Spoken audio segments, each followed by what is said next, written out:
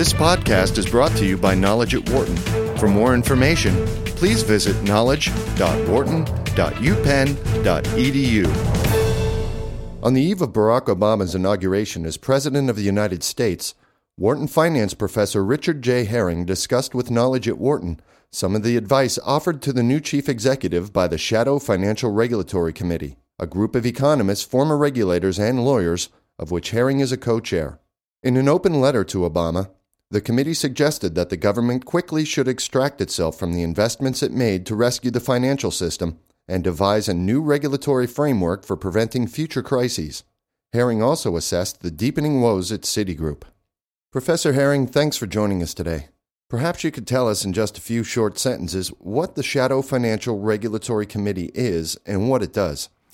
Well, it's a group of economists, former regulators, and lawyers that meet quarterly in Washington to take a look at recent regulatory initiatives or initiatives that ought to take place and write press statements.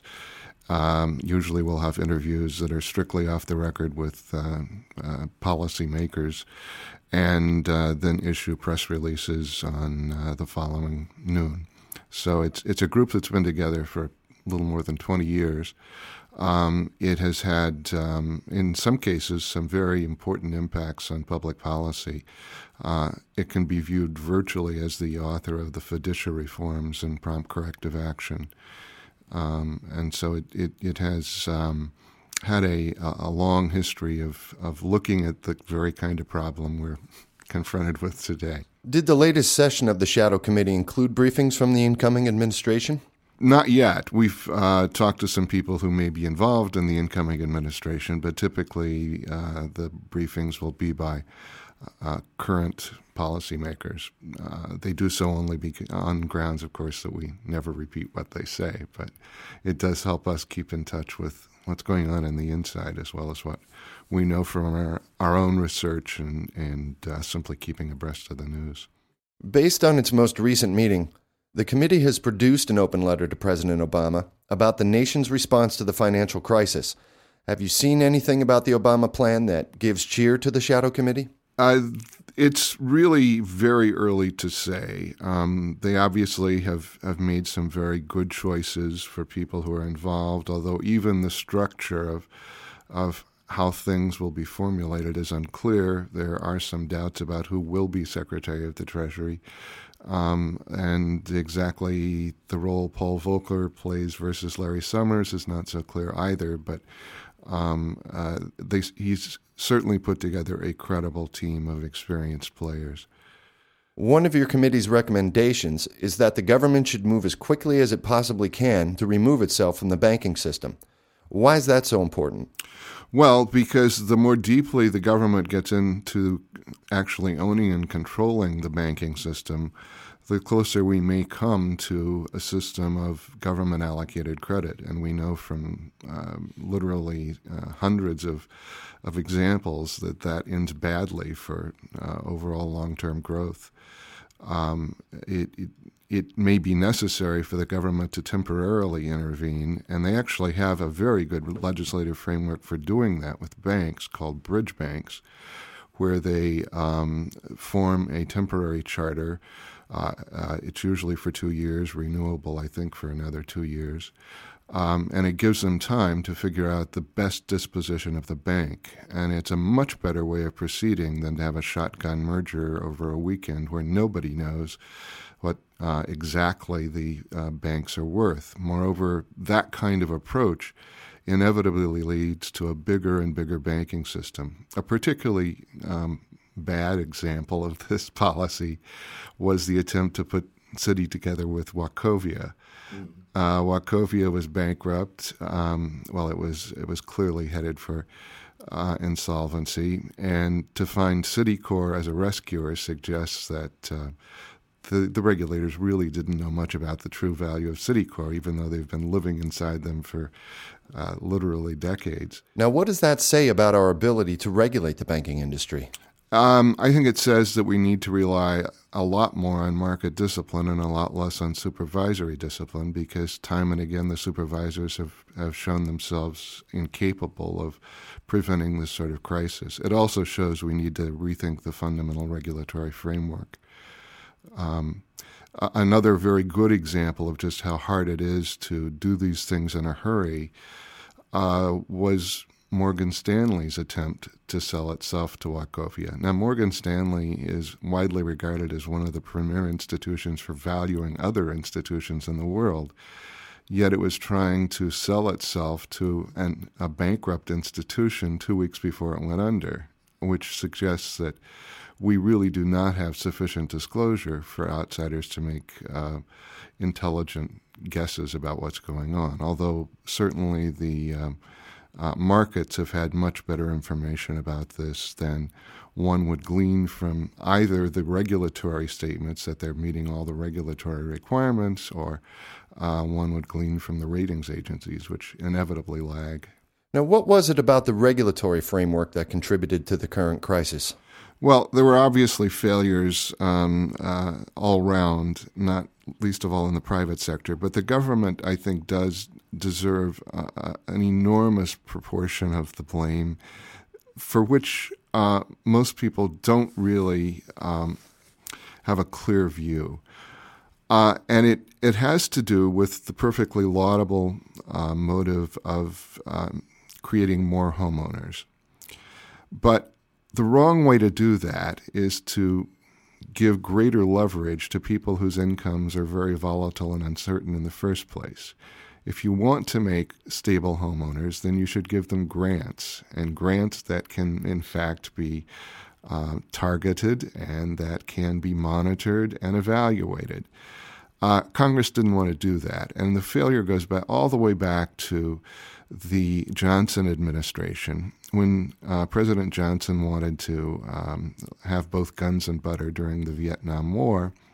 He spun off Fannie Mae as a quasi-private institution, and Freddie Mac was created to have some quasi-competition between the two. Their role was to enable people to leverage up more to buy houses. Over time, they received more and more pressure to be involved in funding low-income housing. And they also saw opportunities to make more money by actually directly holding mortgages. During the last 5 or 6 years, they got more and more pressure from congressional committees for their overseer to have them be more involved in low-income housing. And they negotiated a deal to be able to satisfy that requirement by buying highly rated tranches of subprime mortgage securitizations. They ended up with about 50% of the market. That was an enormous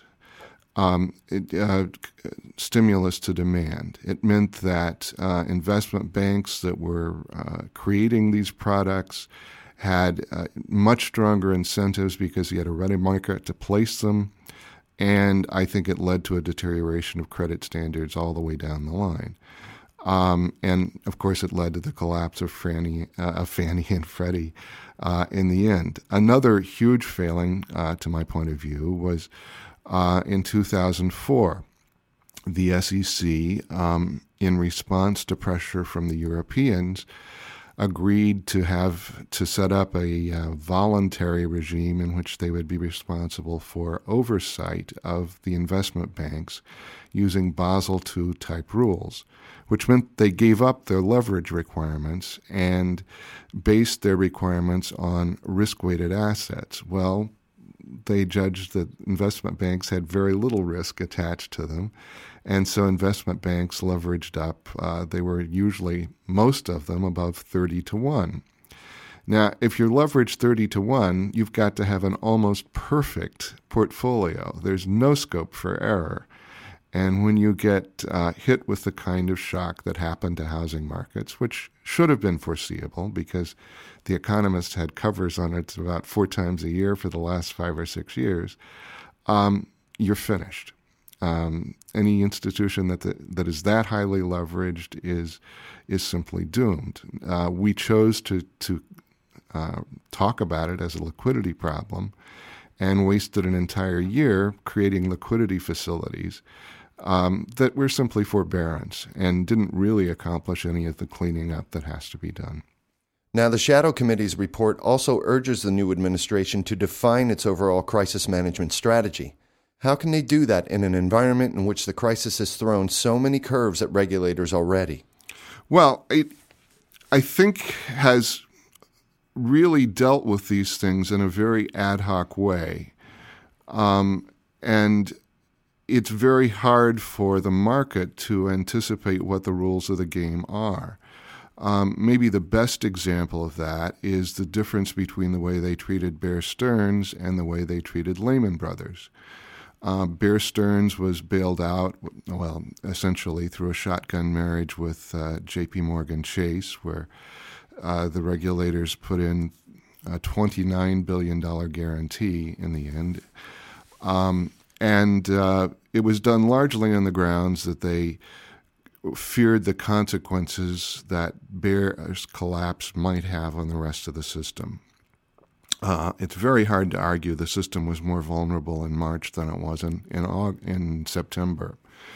Bear was half the size of Lehman Brothers. It had half as big a dealer position. It had half as many assets. It was simply not nearly as big. And the market foresaw that coming. If you look at the credit default swap spreads, which are the market's measure of how likely a bank is to default, in about the same way they saw a collapse at Lehman Brothers. But at Lehman Brothers, they suddenly decided that they were going to try to end the moral hazard they'd created with Bear Stearns and with Fannie and Freddie to some extent by simply stepping aside and letting it go through bankruptcy. They thought the spillover consequences would be in the credit default swap markets and in the repo markets, and they set up facilities to handle those. But it turned out the really big hits were on the money market funds, and the money market funds are the very lifeblood of financing corporate America, and because they hold commercial paper and they're usually considered to be nearly as safe as guaranteed bank deposits and almost as safe as Treasury bills. So it caused them to have to, without any planning at all, put forward a full guarantee for money market mutual funds, and it's just a very slippery slope. Moreover, the failure to deal with Lehman in an orderly way, because a bankruptcy was completely unplanned, led to a situation where they hadn't really thought through the international consequences. Now, Lehman had something like 40 subsidiaries in 20 different countries, and each of these countries had a different way of dealing with an insolvent institution. Turns out in the UK, where a huge amount of the activity had gone, especially the prime brokerage activity, the funds of hedge funds were actually mingled with the firm's own funds. And those may be tied up for a decade or more as the administrators try to figure out what's going to happen. So the hedge funds were forced into hurried sales of their other assets, which depressed markets that were already illiquid. We had a virtual meltdown of the system. It was such an excruciating experience that the group of seven met early in October, and one of the headlines out of the meeting was "Never Another Lehman Brothers." Mm-hmm. Now, I'm not suggesting that Lehman Brothers should necessarily have been saved. What I am suggesting is there was surely a more orderly way to deal with it. Mm-hmm. A bridge bank would have been a possibility if they'd sought permission to do that earlier, but maybe even more importantly, it would have been better not to save Bear and set up the expectations that Lehman was too big to save. Are there parallels in that chain of events to what's happening with Citigroup right now? Oh, Citigroup is the horror show of all failures because Citigroup is in, surely nearly 100 countries, if not more. It has 2,500 majority-owned subsidiaries, and that's not counting all of the off-balance sheet special purpose vehicles that have caused so much loss. It is unclear that they could even map Citibank's activities into the entities that would have to be taken through bankruptcy if they went into it. The regulators have simply permitted these institutions to adopt corporate complexity that defies resolution. The top 16 financial institutions have 2.5 times as many majority-owned subsidiaries as the top 16 corporations.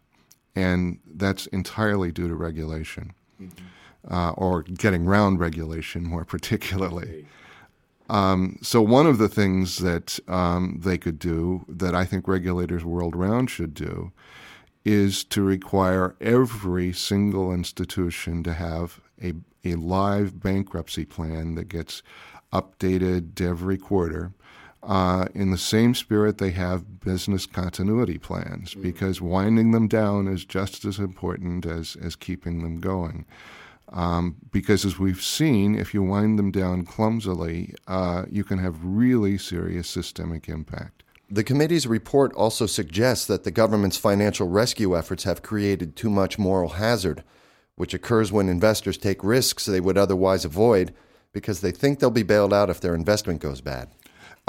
It's true, and the government has, in virtually every case except Lehman, hugely extended the problem by offering full guarantees. They, in fact, after the Lehman debacle, increased deposit insurance with virtually no discussion. They more than doubled it, and they extended it even to creditors who were not even depositors. So that one source of discipline was lost. There are multiple problems with this. One of the problems is what's your exit strategy? We know from literally dozens of studies of countries that have been through this before, and we've had 138 such crises, that it's enormously difficult to unwind these guarantees once you've offered them. There's never a good time to take them away because somebody's always depending on it. It enormously increases the burden on supervisors because the market has no real incentive to discipline these institutions. An interesting suggestion in the committee's letter deals with compensation, but not for executives. The letter proposes tying the compensation of regulators and supervisors to their performance in overseeing these institutions over a number of years. Now, how would that work, and what would the impact be? One of the problems is we don't pay supervisors nearly well enough, and so we don't have the pool of talent we ought to oversee these very, very sophisticated institutions. But having said that, there's almost no accountability for supervisors, partly because we're very vague on what their objectives are. Supervisors get very heavily criticized when an institution goes under, but often that's the very best thing that could happen. The probably most flagrant abuse that we've seen recently is what happened with IndyMac. IndyMac was overseen by the Office of Thrift Supervision. And IndyMac should have been subject to prompt corrective action measures so that it should have been closed when its equity to asset ratio reached 2%. In fact, it had virtually $10 billion in losses before it was shut down. And it's simply because the supervisors were really trying to keep it going. They were acting like social workers rather than simply implementing the law. What's the accountability for that? Well, not much. There may be some for the supervisor who allowed them to backdate some capital injections, but you really need a different kind of incentive system to make supervisors accountable for actually carrying out their responsibilities. But that involves being very clear on what their objectives are, having clear standards of measuring them, and having some significant proportion of their pay, which should be higher, withheld until a long enough period that you can tell that they performed well. A lot of what we've discussed here today seems to come back to the higher level of complexity in regulatory systems and financial instruments. Is part of the answer here a simpler regulatory scheme that does not create incentives for designing such complex financial products? Well, the market is in some sense doing that on its own. You're no longer going to be able to sell CDOs or CDO squareds or CDO cubes. SIVs are dead. There is an aversion to complexity at this point that it exceeds anything the regulators were likely to have done, with good reason, because it simply became unclear. I think an enormous challenge is bringing securitization back, and there is some level of securitization that is enormously beneficial, but it's the very transparent kind where you can really easily judge what something's worth. And I hope that gets restored, but at this point that's destroyed as well. There are going to be enormous calls for simplifying the structure of the U.S. regulatory system. And there is no denying that we have the most hideously complex, uncoordinated system in the world. However, it's very hard to argue that it had a major role to play in our failure because the streamlined systems of single regulators and integrated regulators, which now dominate in 36 other peer countries, really didn't do a better job. The FSA in London, that is widely admired, really screwed up in a significant way. Maybe the best example is Northern Rock, which was one of the first fatalities of the credit crunch. Its primary regulator, the FSA, permitted it to start Basel II, the new capital approach, using the advanced internal models approach, which reduced its capital requirement by nearly 30%. And they were permitted to pay that out as dividends to their shareholders something like 6 weeks before they collapsed. So there was utterly no sense of what the real risks exposures were or how they should be handled. Moreover, they really weren't sharing information with the Bank of England or the Treasury, which both have to be involved, and they tried to manage the crisis by committee, which led to a series of really market unsettling reversals and embarrassing 180-degree turns in policy statements that simply made things worse. So I think there will be a lot of attention to structure, and we certainly could think of better structures for the U.S. I think it's unlikely they're going to happen. Although this may be our best opportunity ever to clean up what is something that sort of grew historically and randomly. But there are so many entrenched interests in keeping the current structure alive, not least of all in Congress, where various congressional committees have oversight over various pieces of the system, and the regulatees are enormous sources of funding for the campaigns of these members of Congress. So I think it's going to be very tough going, even if the administration can make a very lucid argument, as I'm sure they can, for making a simpler, more straightforward structure that would be more comprehensive. For more business news and analysis from Knowledge at Wharton, please visit knowledge.wharton.upenn.edu.